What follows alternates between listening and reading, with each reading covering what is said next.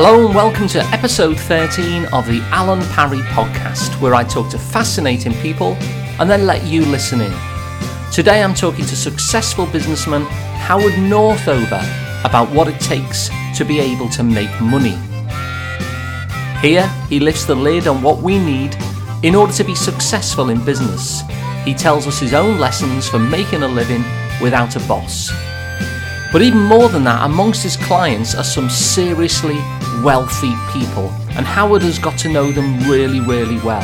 And so, he's discovered the things that all of his wealthiest clients have in common, and I got him to share them with us. And I guarantee that you'll never guess what they are. So listen in as Howard reveals how to get wealthy in 5 surprising steps.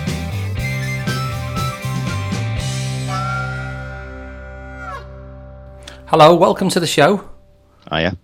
Yeah, I'm glad to have you on, Howard, because, I know that you're somebody who is very good at making money, and I'm less good at making money, should we say. So what I was hoping to do is for me and anybody else who shares my incompetencies in this area might be able to have a little peek inside your mind and your processes when it comes to this, and hopefully learn something by the end of the show.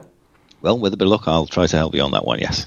So just to go into your backstory so people know a little bit about who you are and what you do, I would class you as a successful business person. And I would say that because you run your own company, don't you? That's true. I've been running my own company since 1998. And I think more apt as well is that you actually spend your time with clients who themselves I would regard as financially quite affluent as well. So you, as well as having that skill yourself, you're often around people, many of whom have the same skill in terms of making themselves financially comfortable, shall we say. That's one way of putting it, actually, Alan. Phenomenally, some of these people have actually made vast quantities of money and been very, very successful. So I have learned quite a lot from them over the years, having very successful clients. And I've also asked them questions about how they've come to achieve that. Okay, well, that's going to be fascinating, because at some point I want to dig into that. So not just get your own lessons, but get the lessons that you kind of absorb from your own clients. Absolutely. Okay, well, the first thing I was going to say is, like I say, you're good at making money. I've been less good at making money in my life, I would say, and I'd like to get better at it, really, especially as I'm trying to be financially independent, and I'm trying to become a little bit more entrepreneurial in mindset than I've historically been. And so my first question to you is that if I was your son, which would be odd because we're similarly aged, but if I was your son, and I wanted to have financial independence and security and not have a boss myself, what advice would you give to me? Well, the first thing that I would say is, if you are going to go into business for yourself, just wanting to be a businessman is not enough. It's a very vague statement, totally nebulous, doesn't really take you anywhere. And what I have found, both with myself and my successful clients, are if you have a passion for doing something, you truly passionately believe in whatever it is, service, manufacture, making things, having ideas, if you truly believe in it and you can demonstrate to people that you are able to do these sort of things and it's something that they want, the money will follow. It really is that simple. So as long as you are embroiled in it and you genuinely believe whatever it is that you want to do, your business idea, as long as there is a reason for that service or goods or whatever it is you're going to produce, then the money will follow.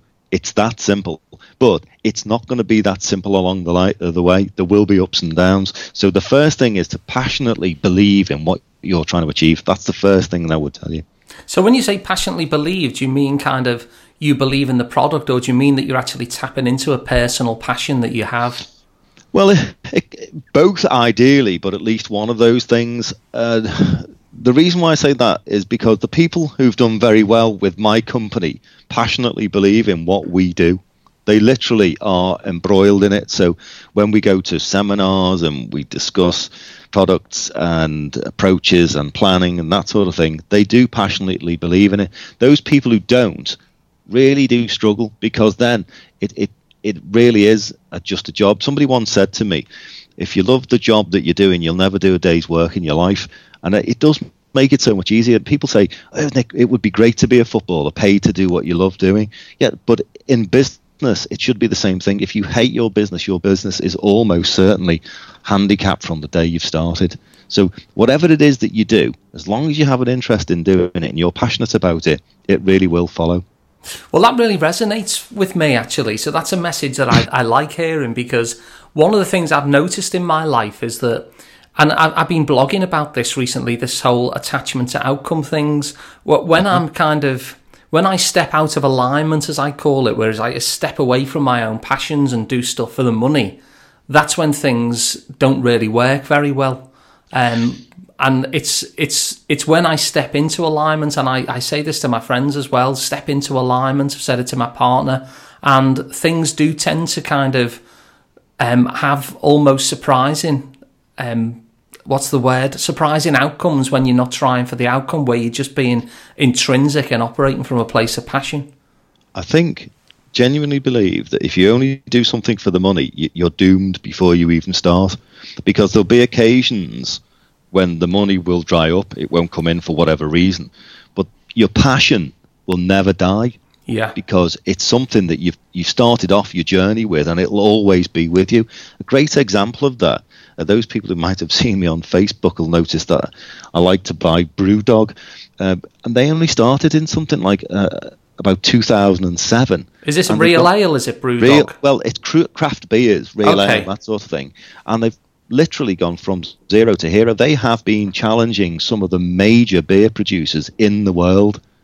The major beer producers in the world have literally sat up and listened to what they say, and they're called BrewDog, and they have punk IPA, but they call it a punk approach, which is having a passion for what it is that you'll do. There'll be hard days, but your passion for whatever it is that you're doing will see you through those hard days. If you're only there for the money, as soon as somebody doesn't pay a bill, or a bill's not paid on time, or a bill comes in that you weren't expecting, you'll be fall flat on your face, and you will not be able to carry it off. So having a passion for whatever it is that you do is absolutely paramount. Okay, so that's a prerequisite, it sounds like. Let's say I've got a passion, because I think I've got quite a few passions. What happens then? Is it just simply the case of really follow it devotedly and the money will come, or do you have to be a bit canny as well? Well, there's two ways of looking at this. Personally, I fall between both of them, but there's two ways of looking at them. And the reason why I fall between both of them is because I think that you can pull from either side. If you go down the tried and tested route of you have a passion, there's something that you want to do, you do your research, market research, to ensure that what you want to do, people are prepared to pay for, and that is important. There isn't really much point in coming up with something that you're really passionate about that nobody really wants to buy, or there's no call for it anymore. So that's the best way of looking at it, to have a more certain outcome, and then have a business plan that fits around that. The BrewDog punk approach is, as long as you love something and you know other people are doing it, just do it anyway and forget about having any plans. But one, it's risky, and two, you'll find that an awful lot of people don't buy into it. So you're best having some sort of market research into what it is that you actually plan on doing. So if it's something completely new and entirely maverick, you might want to speak to some of your friends to see if they would actually buy whatever it is that you want to do.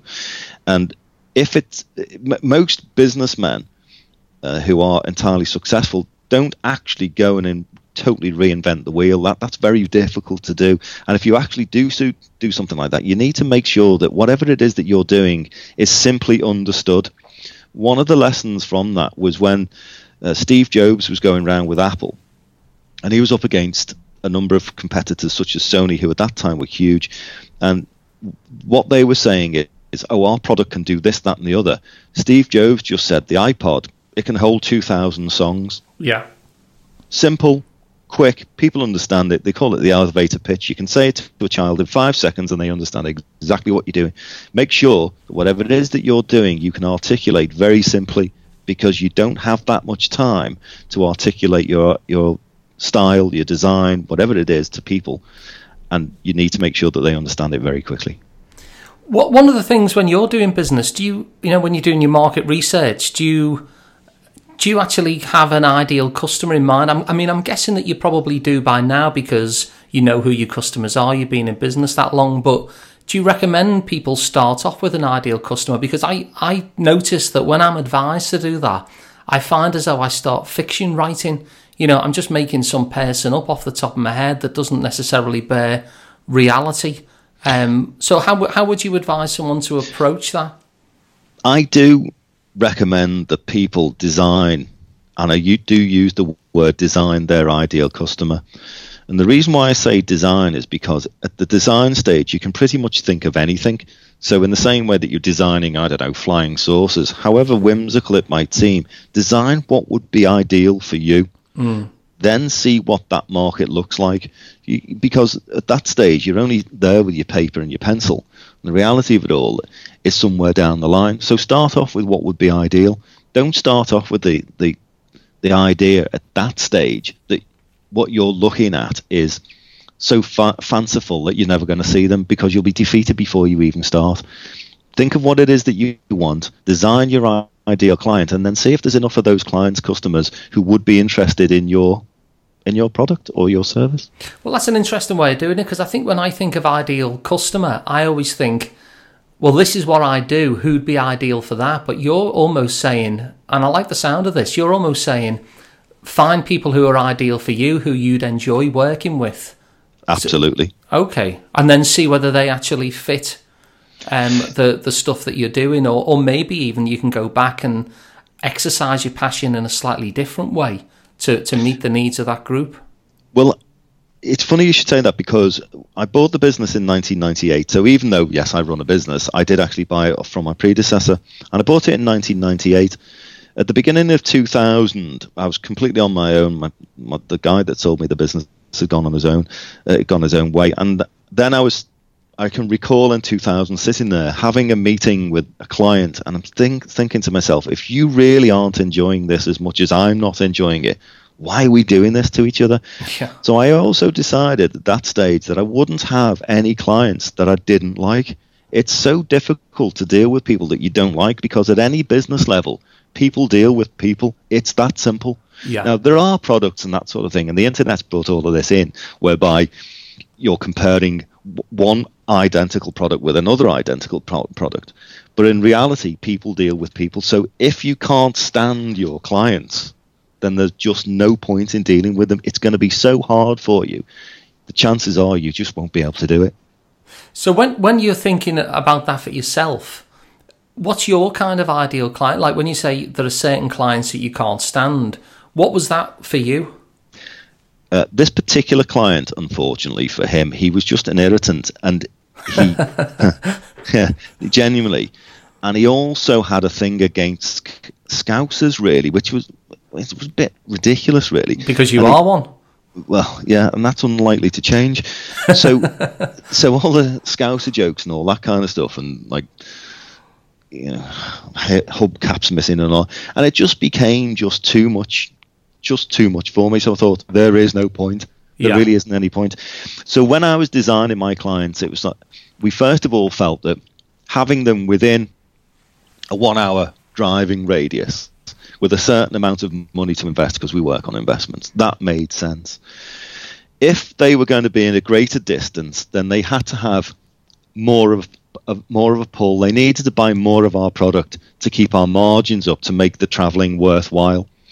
Or that if they were not prepared to do that, then they would have to be prepared for us to deal with them electronically. That's the way that we looked at things, because otherwise, even though you might be dealing with somebody that you absolutely love, and the train journey to Plymouth is great because you can do loads of work on there, but you only actually earn £100 from him, and you need to earn £200. You've had a great day, but you've just made a loss. So you still need to keep your eye on the money. So when designing your clients, something to do with where they live, how much they're likely to generate for you, will give you an idea of whether or not they are your ideal sort of clients. And travelling time came into it. Yeah. Also, because ours is a very personal business, and we are based in Liverpool, if you didn't really like Scousers, that was always going to be a problem. That's not a huge difference, but you know what I mean. Dealing with somebody who really didn't like Scousers just didn't make sense. So that was the obvious one. There's loads of them, to be fair. But it almost sounds like you're saying in order to be successful in business, you have to design something which is enjoyable for yourself. I mean, obviously you need to contribute as well, but the core of it is that you'll probably contribute the most where you're the most passionate, because this is something that you'll be doing in your spare time sometimes as well as fun. And you want to be around people who are enjoyable to be around, and you want to have the experience of doing the business to be an enjoyable thing as well, so you're not stuck, in 2-hour drives or whatever that happens to be. It sounds like you're just saying, make this as enjoyable as possible, and then you'll stick the course. Is it about perseverance then? It is about perseverance, because trust me, there will be bad times. There will be really bad times, because there'll be occasions where you pitch for something, you think it's definitely going to be me, you don't land it, and you feel devastated by it. Or you give away a freebie to land something, and then they go away and do it with somebody else. There are always darker days in business, and hopefully there are more brighter ones than darker days. But the darker days, when they hit you, if you're not prepared for them, or if you simply don't have that passion, they can be insurmountable. What role does psychology play in this? Because I notice in myself, for the bigger part of my adult life, I've had, I'd probably call it a mindset issue with money. I mean, and you know me, we played music together because you're a great drummer as well. And we've had some of these conversations, and I think that's held me back. To an extent, I've felt that it's been something that I'm not allowed to have money, that I might be judged negatively. If I did have money, I always seem to give it away the moment it touches me. So I wonder, to what extent does your mindset differ around the issue of money? There is an element of that. You'll find that a lot of people do struggle with that. But the first thing to bear in mind is money doesn't care about you. Money has no conscience. It doesn't think that certain people deserve it more than other people. So it flows in the same way as water or electricity, that it's based upon economic theory, and that's what goes on. So you have to have a relationship with money where you're in control. It doesn't have a respect for you, so you have to have a control over it. Also, as I've said earlier on, if the only game in town, the only thing that you're doing is about the acquisition of money, so therefore you're avaricious over the whole thing, then the reality of it will be that you're not actually doing it for the passion. You're not being rewarded for your passion. What you're actually doing is you're collecting greed. Yeah. So that is probably the best way to look at it. None of my clients who have become phenomenally wealthy are actually that interested in money, believe it or not. They see money as being how many goals they've scored. So, in a football team, you want to win, so you want to score more goals than you'll concede. And it's the similar sort of thing. So if you're passionate about football, you'll carry on playing the game and hope to carry on scoring. And it's the same with business. If you're just obsessed with the money, or you feel that you don't deserve the money, then you're doomed before you've even started, because your reward for carrying out the goods or the service or whatever it is that you're doing is the money. And it's that simple. And if it comes down to the basis that you're dealing with people whose attitude is, well, frankly, you don't deserve it, or you're robbing us or whatever, then that will become a problem. So you have to have your relationship with money and not see profit as a dirty word. Without profit, your business is doomed. You have to have a margin. That margin is your profit. If you don't have a profit, then that's fine. If you don't want to have profits, but you're not running a business, what you're running something there for, not-for-profit business or a charity, that's a completely different thing. So what's your relationship with money, do you say? Because I remember we had a conversation once, and you said from a very young age you kind of had a little look around the world and you thought, right, okay, the whole world seems to turn around money, so it'd be a good idea if I actually had access to it. Yeah, I mean, that is kind of the way that I look at it. I don't condone those people, and there are some who literally want money simply for money's sake, and they're prepared to acquire it through whatever means. That's scandalous, because it doesn't do anybody any good, because a business shouldn't exist just to make profit. That might seem a strange thing to say, but businesses have a moral and an ethical reason to look after its customers and particularly its employees. So my attitude is based, I think it was Zaza Gabor who said, I've been rich and I've been poor, rich is better. Just wanting to... I didn't think you'd be on here quoting Zaza Gabor, I have to say, but I'm glad you did. I think it was her. I could be wrong. Anyway, whoever it was who said it, probably feeling rich is better than feeling poor, if you see what I'm saying. Yeah. So in those circumstances, I always felt that I wanted to have an ability to generate more money or to have some form of financial independence that relied upon me rather than somebody else. Because if you are relying upon other people, to a certain extent, that's hope. Whereas if you're in business, you need to plan, not hope. So your attitude to money then is kind of, well, I guess you're seeing this almost as a way in which your contribution is appreciated and absolutely also ensures and I think the contribution from what you're saying sounds really important to you, but it also sounds like what you're saying too is that this is something that we shouldn't feel guilty about having. Have you ever encountered someone and helped somebody to change their money mindset into something that's more like your own? Well, we have done on a couple of occasions, but if you're not careful, what then happens is you wind up in the position where effectively you're doing charitable things, and you have to be really quite keen with your own time and an investment of your time. So another thing that some other people have said is that givers have to set limits because takers seldom do. Now, people very often ask for help. Well, it's true, because if you're not careful, you will give away too much time to those people. You need to set limits on what it is that you're prepared to do and keep a focus on what you are capable of achieving.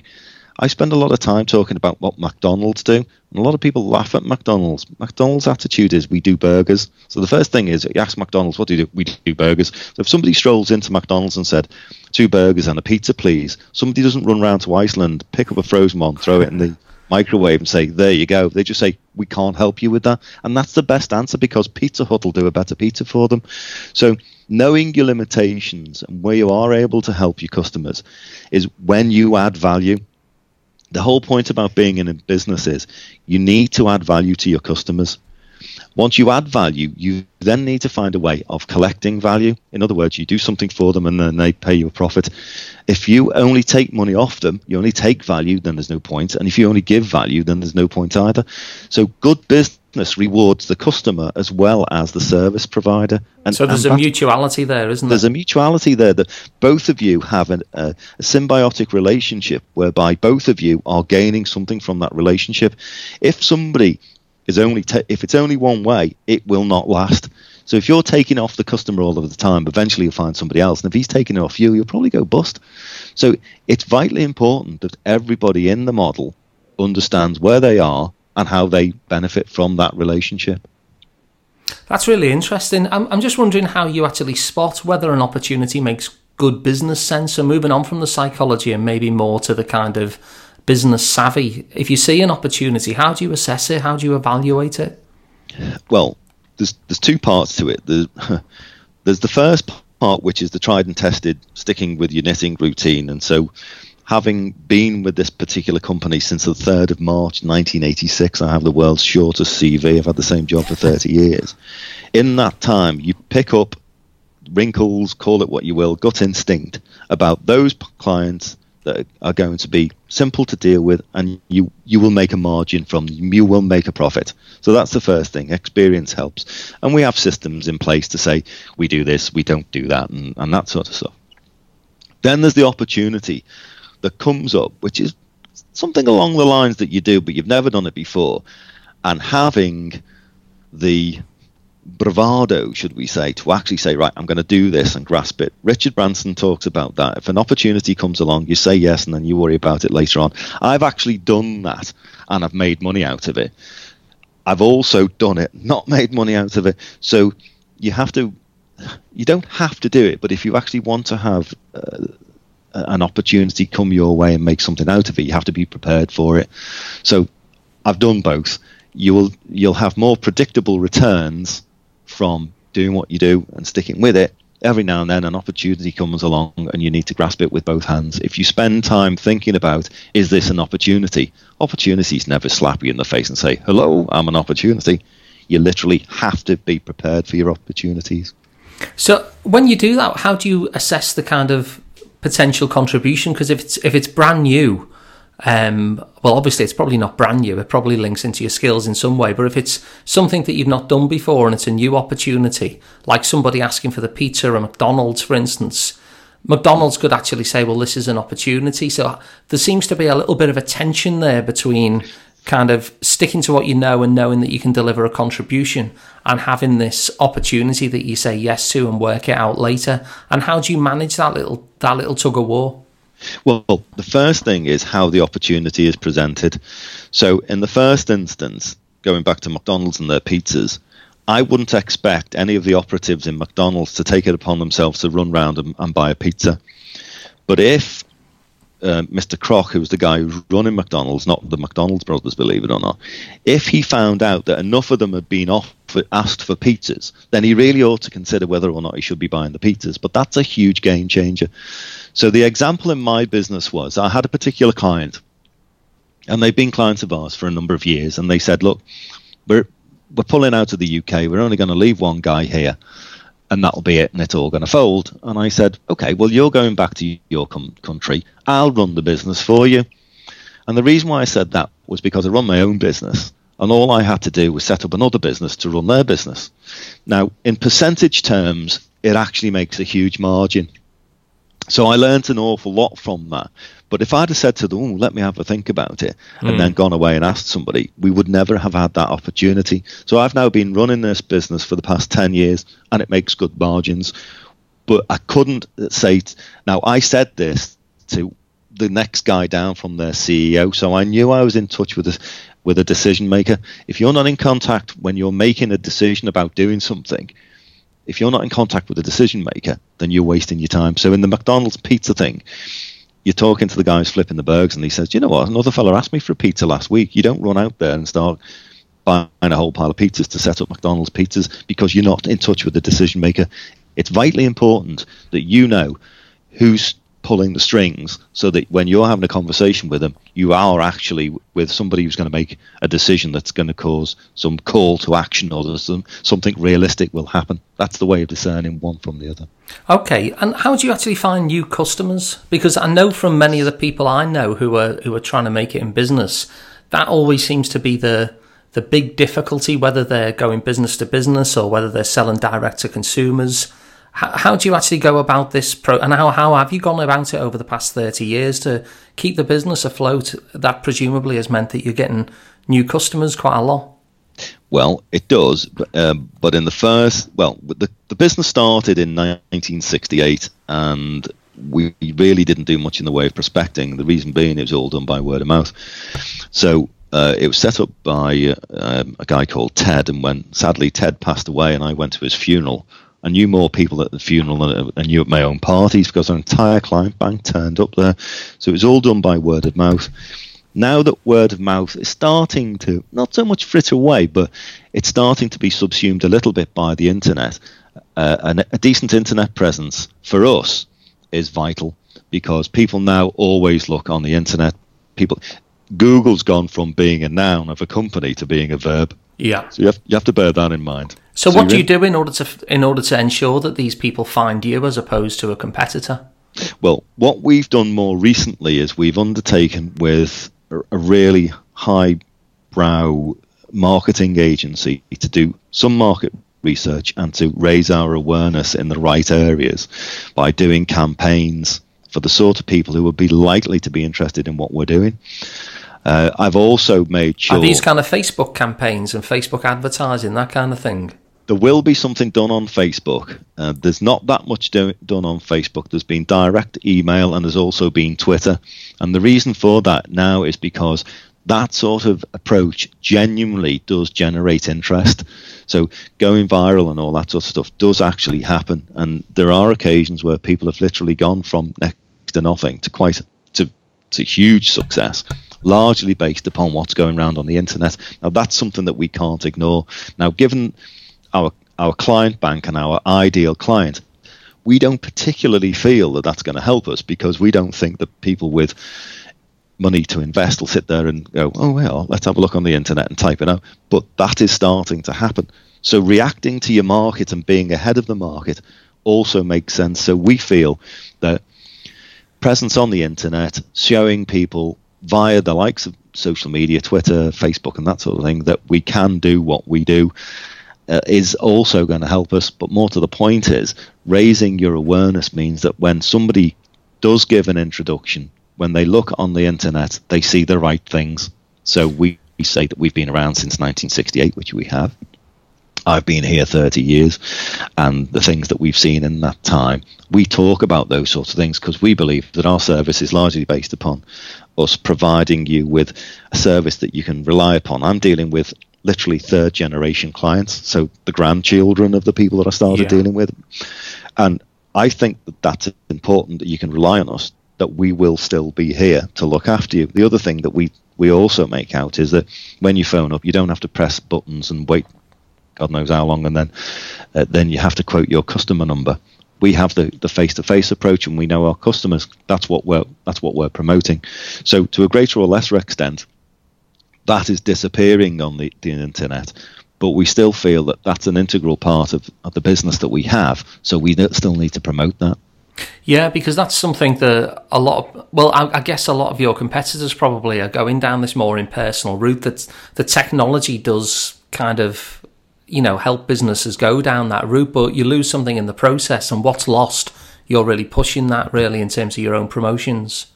That's what we believe. Now, at the moment, we think that this is still the case because we actually can't cope with the level of demand. But that's partly because of the way that our industry has gone, if you see what I'm saying. So prices are being pushed down. Everybody's being told that you can do what we do, which is financial advising on the internet, and it can all be done for free. And what you can pick up from the internet is information.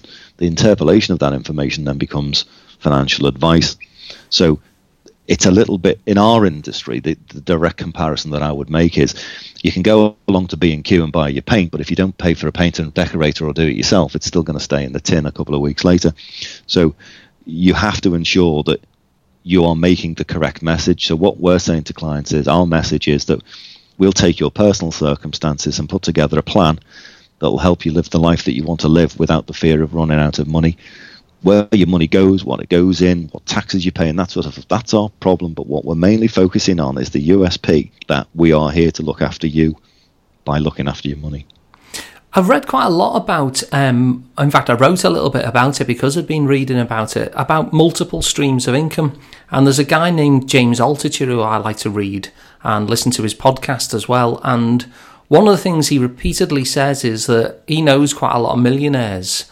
And he says that millionaires have on average about 7 streams of income. And I'm thinking as well of an author. I think her name is Barbara Winner or Barbara Winter. Can't quite remember off the top of my head. And she talks about this as well, having multiple profit centers, she calls them. To what extent is that true for you in your experience, both of yourself and of your clients? Is that something that rings true? Well, partly, but it depends what sort of differentiation you talk about. Now, I could be wrong over this economically, but I think it's called brand elasticity, and that's the concept that your brand can do so many different things, if you see what I'm saying. And there's very few brands that can actually do that. So in terms of having different income streams, there are certain aspects, there are different parts of our business that we undertake. So we'll do pensions, investments, life insurance. And we used to do mortgages, but we don't do mortgages anymore because we didn't see that there was a margin in it, or the amount of margin that was in it wasn't worth it for us. So to that extent, if you have literally one string to your bow, then you might have problems. So for argument's sake, a company that makes BlackBerry, whatever it is, in motion or something, they were doing phenomenally well with the BlackBerry, and then came under pressure from Samsung and Apple. Before you know, who's buying BlackBerries?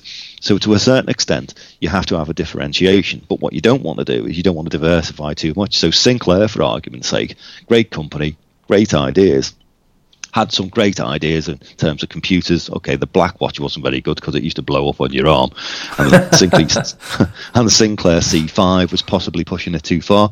Although, what's the difference between a C5 and a Segway? So you have to bear in mind that there's no real argument to that. You always have to have different income streams. What you have to have, in my opinion, is different offerings for different times as the markets change, and to know when the market is changing and that you are changing. Because if you take on board every last thing that's coming your way, you won't do any business. If you forget everything, you will be out of business.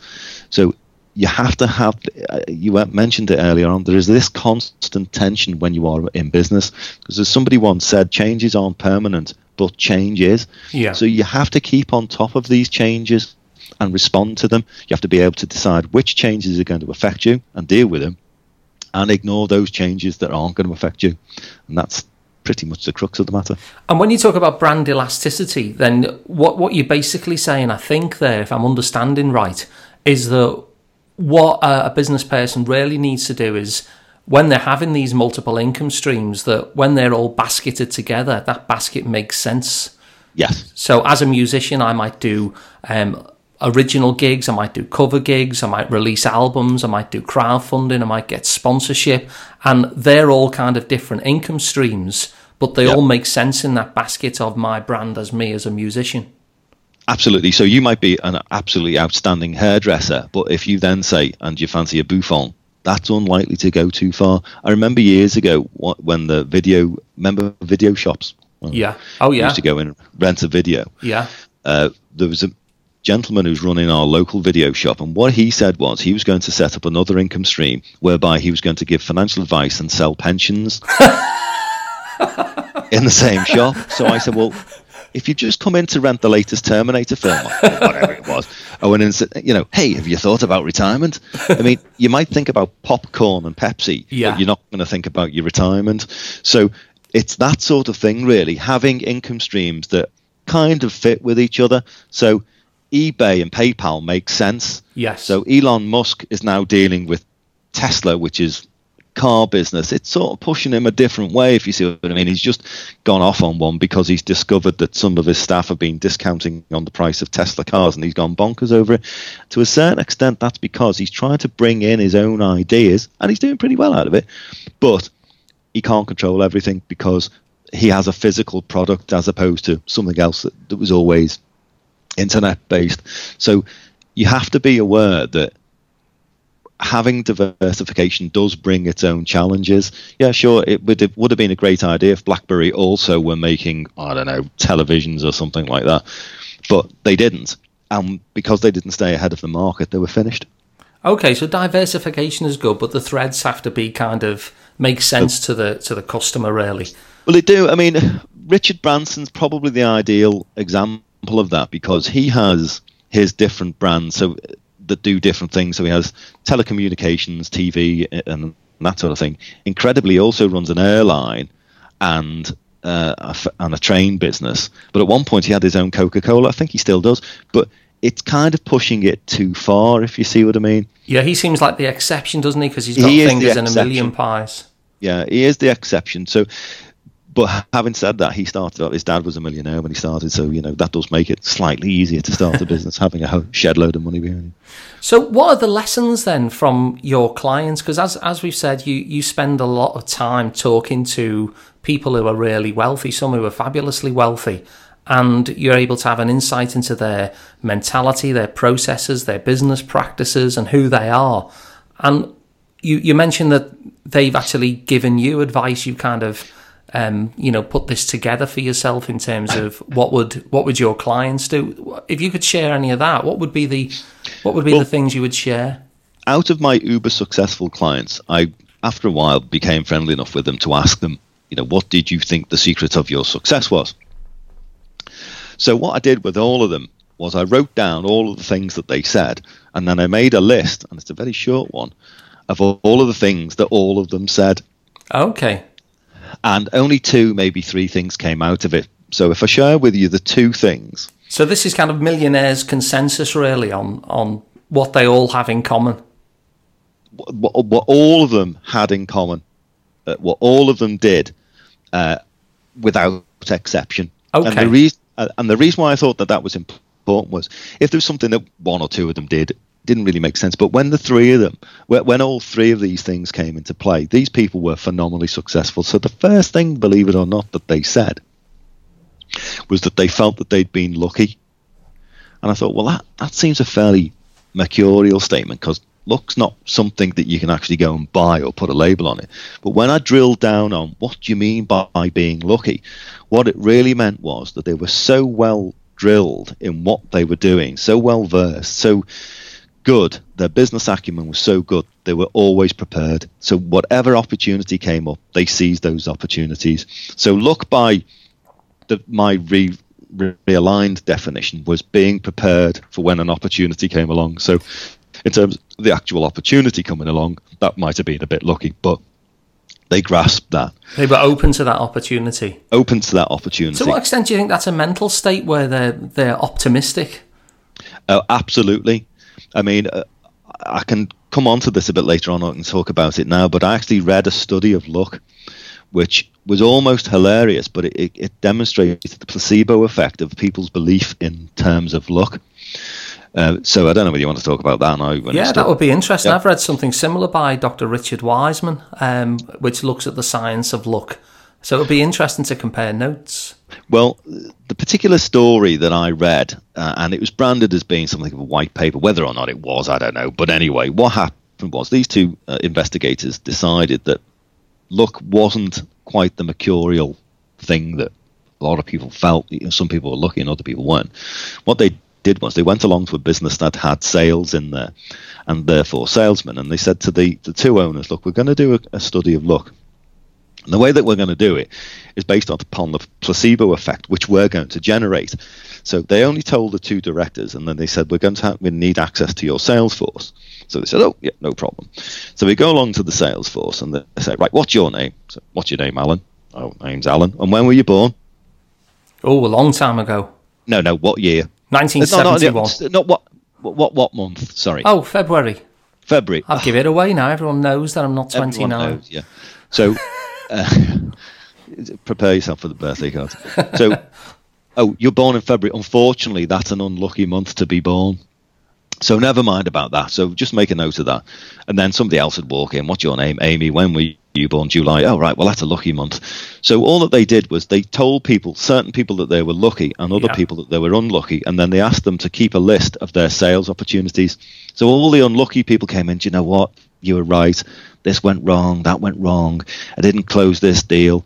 The ones who were lucky, do you know what? I'm glad you told me I was lucky, because this deal came in and that deal didn't. That deal, which I thought was going to fall through, that came through, and I was able to add on another ancillary sale. So it tends to be it's pretty much a mindset.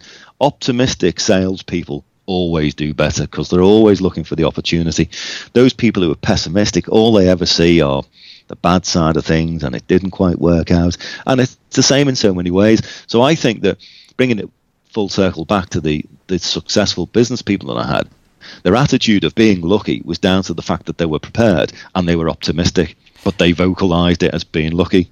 Well, it's interesting because I said we'd compare notes. The study that Richard Wiseman did is he got to a very similar conclusion, because what he noticed through a number of studies, obviously nobody's more likely to win the lottery than anyone else, so not luck in that sense. But in the way that you've described it, he was saying that optimistic people, like the people who were described as lucky, actually had an awareness of the possibility of the opportunity, because they were optimistic. They were almost expecting it to be there, while the pessimistic people weren't expecting it to be there and were consistently missing opportunities in the experiments that they did. So there was one experiment, very simply, where they dropped a £5 note on the floor and they got people, unwittingly to walk past it. And the people who were optimistic and felt lucky, they would see the fiver and pick it up. And the ones who were pessimistic would walk right past it because they just didn't expect it to be there. Exactly. So the first part that I discovered was when they all said that they were lucky, but when you actually dug a bit further into it, what they told you was effectively that they were prepared.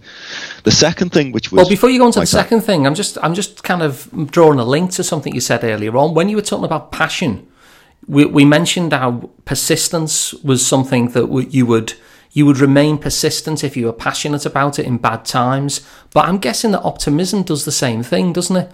I know that Martin Seligman had a book where he talks about learning optimism, and he went into a sales team and he said to the bosses, look, don't be doing your sales recruitment this year from graduates in terms of how smart they are. Let us give them an optimism test and we'll pick the most optimistic. And what they found is they made more sales simply because they were more resilient, basically.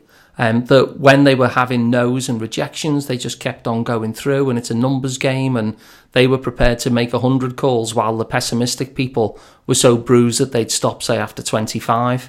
So it sounds like persistence is something that is a key prerequisite for success as well, whether that be passion or optimism or both.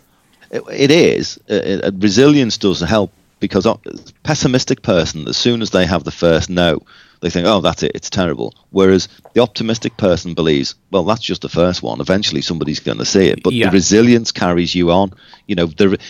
I will reach the top of this hill. It's not always going to be uphill. It will become easier. So putting the two of them together, resilience and optimism, becomes endeavour. And yes, but there are overnight successes in business, undoubtedly. But even the likes of Brewdog, they had their dark times, and it's literally that simple. You have to be able to say, do you know what? Bit dark at the moment, but I'm going to make it through. And it's the same with so many other things in life. Doesn't matter what you're running. If you're the head of something and you lose vision, and you're the figurehead and you just can't see it, your team, your management outfit, your company will all suffer. So what was the second thing that you spotted that all of these had in common? The second thing kind of struck me as being a bit funny, really, because I wasn't really prepared for it, and it was to do with partnership. Having a good wife or a good husband for the successful businesswomen. They were all helped along the way in some way by a partner. So you mean a romantic partner or a business partner or either? A lot of them actually in romantic partners. A lot of husbands spoke really favourably about how their wives helped them out by doing things, having the tea on the table or making sure that other things were sorted out. The business ladies, similar sort of thing, believe it or not, where they would come home and the husband would say, oh, you having a bad day, have you, dear? And he's made the tea, or let's go out for something, that sort of thing. So to bring the enthusiasm back into the relationship, and just literally, as they say, behind every good man there's a great woman. Similar sort of thing. I don't want to make it sound sexist, because there was just no element of that whatsoever. The successful businesswomen, although I must say that I don't think I have any same-sex clients who've done really very well in business, but that's just the way that it's fallen out. All of them said that they had a good relationship at home, because you don't really want to take it all home all of the time, if you see what I mean. You want to come home, and when I investigated that relationship, it was things like, had a bad day, dear? Yeah, never mind, let's go to the pictures, here's a nice tea, or whatever it was. It was making them feel a little bit better than the day had been. Well, this reminds me of the Harvard study. I don't know if you know the Harvard study, but basically what they did, they got initially a bunch of people who left Harvard, and they also got some people from different backgrounds as well. Only men, unfortunately. They've only recently started looking at women as well, but initially, because it's a really old study, they got men who left Harvard or were at Harvard, and men of different classes from the Boston area. And what they've done is, over 75 years, they've monitored their lives. And so they're in a position now that those people are elderly, where they can look back on entire lives, hundreds of lives, and find out what actually did affect longevity, what was success. And they found out that the people who lived longer and the people who were wealthiest, one of the key things that was a predictor of that was that they had a relationship that they felt as though they could count on.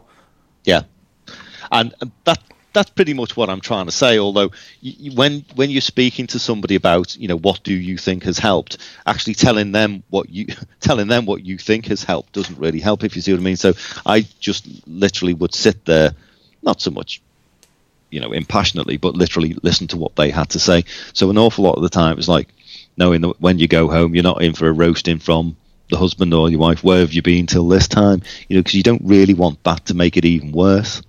So that makes a difference. And the third thing that they all said was they all had a trigger. There was a trigger. There was something, that some sort of zeitgeist, if you want to call it that, some sort of barometer that in the business that they always kept an eye on. So if this happened to that, I would always do this. So for an argument's sake, one of my most successful clients, he had one particular account, and each month he had to have £46,000 drop into this account. More than that was fine. Less than that, and the alarm bells would go off. But he knew that if it didn't actually go below £20,000 dropping into that, he was fine. But the £46,000 figure was magic. And he currently employs, I don't know, 1,200 people. Turns over £31 million a year. But that's the way he looked at it, because you can't literally do everything. So you have to have some sort of triggers that you'll base it upon, so that you know that your business is doing whatever, is either doing well or it's not doing well. So the trigger is a kind of fundamental metric, which, so is that always, with those, was it always acting as like an alarm? Or was it just something that was a kind of criteria where they might say, for instance, there's an airline, can't remember which one, in America, and their whole USP was, we want to be the cheapest. And so when a new idea came up, they would assess it accordingly. They would say, well, how does this make us the cheapest? So if someone said, well, we'll do luxury food on the plane, they'd say, well, does that make us cheaper or more expensive? And then they would reject it on that basis. So is this a criteria by which they were judging things, or was it a trigger like an alarm bell? It was in this particular case, it was a trigger like an alarm bell. That there was something that they always wanted to keep on top of, if you see what I'm saying. So another client, ironically, I phoned him up one day and I said, "Hi, Ray, you don't sound very happy." And he went, "Well, we normally have one bad job on the go, but today we have two." So he had psychologically knew that there was always going to be one bad job, but by the time he had two, he would literally stop what he was doing and do nothing else other than sort those out. So they were alarm bells. So there were other clients who had other metrics that told them they were doing well, but when I say I wrote down all of the things that all of them did and stuck to only the things that all of them did. All of them had a trigger, an alarm bell, something that said, hang on, whatever it is you're doing, stop. So you have a golf day or you're about to go on holiday, but this comes up, cancel it. Right. And they all had that. Well, that reminds me of the musician. I can't remember which one it was. I'm thinking it might be Van Halen, but I might be giving the wrong musician. Do you know the guy with the blue M&Ms? He would have it in his rider. And a rider, for those who don't know music, it's what an artist says that he wants in the back. What sandwiches he wants and all that sort of stuff. He insisted on blue M&Ms, and so he got an undeserved reputation as being a bit of a diva, because if he didn't have blue M&Ms, he would go absolutely nuts at everybody. But the reason he did that is because he was one of the first people to have very, very intricate and potentially dangerous sort of like sound and lighting setups and all these rigs built, and then he'd travel the country and they have to be set just right. And he used to have like a massive document of everything that needed to be done for things to be safe. And so that was his trigger, because if he felt that they'd been lax on the blue M&Ms, he used to go nuts, because he'd think, oh Christ, I'm going to have to check everything now. Whereas if he had them blue M&Ms, he felt relatively secure that everything else had been followed as well, even if it didn't appear to make sense. Absolutely. And it doesn't matter. Well, I suppose it does, but it doesn't matter to the rest of the world. As long as you know what it means and you stick to it and you've tried and tested it, then that's all you need to know. And how do you apply these to your business? Do you have a trigger that you're currently operating, or is that kind of on your to-do list? No, I keep trigger as well. It's to do with, again, it's just to do with financials, to be honest with you. And I just keep an eye on certain accounts and make sure that there's a particular amount of money that has to come in each month. and where it comes from, and I'm all over it like a rash. Because and what does that look like, being all over it like a rash? What kind of steps do you take in order to remedy the situation? First of all, it's phone calls, and then if it's not sorted, then it would be a drive round and sort out. But we've never really reached that stage, because I've told people that you are genuinely in partnership with, this isn't just like you're a bit of a customer. We are in partnership, so therefore we demand that you treat it like a partnership with the respect that it deserves, and this is what we expect by this day. Oh, I see. So this is kind of late payment and all that sort of stuff. Yeah, that sort of thing. I mean, because you can take on risk into a business for so many different reasons. One of the things that Brewdog says is you can't spend profits. You have to have profits, but cash flow is what you spend. You spend cash. That's the way of it. So in terms of... What does that mean, actually? I'm not sure what that means. What's the difference between cash and profit? Profit is something that you generate and is not necessarily there. So I've done a load of work for you. I send out my invoices for £100,000, which gives me a £50,000 profit. But if you take 3 months to pay them, everybody's standing knocking on the door demanding their money. I can't give them profit. I see. Businesses are obsessed with that, and capital is literally your lifeblood. Cash is what keeps you ticking over. I mean, Warren Buffett said quite simply, first rule of business, don't run out of money. It is that simple. So, and his second rule of business was see rule one. Yeah, literally. it is that simple. So you can have all of the great ideas in the world and all sorts of profits kicking around and all that kind of stuff, but if you don't have the cash, you're basically snookered. So it's important that you keep on top of that. So it's, generally speaking, a good idea to have some sort of metric trigger that involves having cash to be able to carry on going, because without it, you're damned. If you were starting again now, what kind of... So let's say you're a fresh-faced boy again, just maybe like 22 or something like that, as opposed to the fresh-faced man that you are. What would you actually do differently? What would you do from this vantage point if you were starting all over again now? The killer question. What would I do differently? Well, not necessarily even differently. I don't mean like go back over your life and change it. I just mean when you assess what's happening now in the world in terms of business, what would you actually do from this starting point? You got no history again, and you're just going to take your first step. What would that first step be, and what would be in mind as you take it? I have to be very diplomatic when I say this, because I'm not trying to suggest that you go out with all the arrogance in the world and tell everybody what to do. But I remember starting out and thinking and having so much gratitude for certain people when things went well that they took advantage of that situation. So I would say, if it's going to do anything differently, just ensure that everybody that you're in business with and have a relationship with values it in the same way that you value it, because when that tide turns, it can be quite a nasty place to be. And what financial kind of business advice would you give? I mean, I started off saying if I was your son, but I know you do actually have children as well. So what's the financial and business advice that you'd hope that your own children follow as they get older? And generally speaking, what I try to say to somebody is that you have to bear in mind that you shouldn't really be risking any more money than you can afford to lose, because more businesses go bust than actually succeed.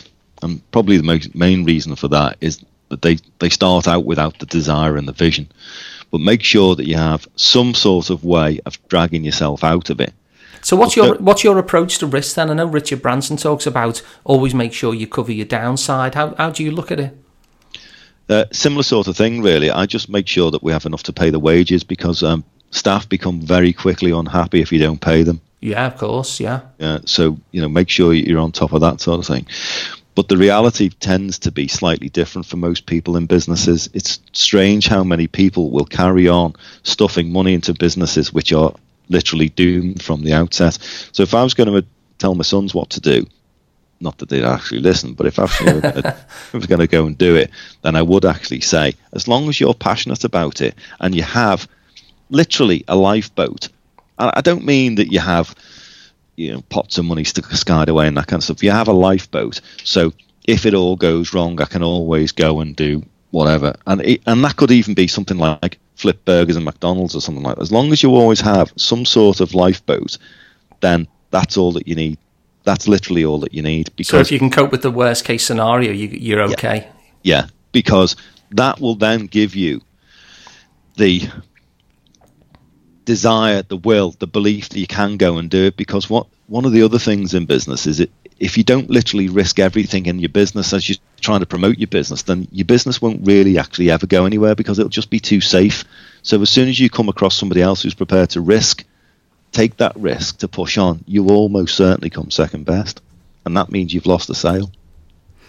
Okay, I'm aware that we're coming to the end of our hour and I want to be respectful of your time. So I'm just going to, this is what I've got from it so far. There seems to be kind of like 5 key pillars, if you like, of advice that I've taken from this as I've been making notes. And the first one I'd say is, and you can correct me here and then add anything to it. I think what you're saying is go with your passion. The second thing you're saying is enjoy it by doing work you enjoy with people that you like. Third one is be lucky by being prepared and optimistic. The fourth thing is have a solid relationship, somebody that you can count on in your hinterland once you step away from the business for the day. And finally, have some sort of trigger that sets off an alarm bell for when things aren't going according to plan. And that seems to be the 5 things I've taken from that. Is there anything you'd add or change? No, I think that's just about it, really. I can't think of anything else. If I was to give myself that advice years ago, that I wouldn't change that. Okay, so I think we're at the end of our hour. It's been fantastic. Is there anything you'd like to add before we close? Only to the extent that if you do go along with this, setting up your own business, as long as you're passionate about it, it will go right in the end. All right, well, that's fantastic. I'm really grateful for your time, Howard. It's been really, really useful. I think this is something I'm going to listen back to a few times, and I think people listening to this will get a lot out of it as well. There's a lot of wise words and experience and a great insight as well into what other, people who you're dealing with, very wealthy people, are kind of giving us. And I wouldn't have guessed those things either. I wouldn't have guessed those things. So I think it's really interesting that you've come up with those kind of 3 things of be lucky, have a good partnership and have a trigger, because I don't think I'd have guessed them if I was trying to do that on my own. So thanks very much. You're welcome. Great to speak to you. So a massive thank you there to Howard Northover for a really insightful, useful interview. I hope you found that as helpful as I did. If you'd like to have Howard manage your finances, then check out his company, ES Walton. You can find them on Facebook at ES Walton or on the web at eswalton.co.uk. If you enjoyed the show, don't keep it to yourself. Please tell all your friends by sharing it on your social media. And please give us a juicy 5-star review too. Just head on over to iTunes, search for the Alan Parry podcast and leave me some lovely stars. You can make sure you never miss a show again by subscribing, and that's completely free. You'll find all the details as well as today's show notes over at alanparry.com, and remember that's spelled ALUN. That's alanparry.com, where you'll find all of my past shows and my blog writings too. The show goes out every other Tuesday, so make a note in your diary, and thanks for listening.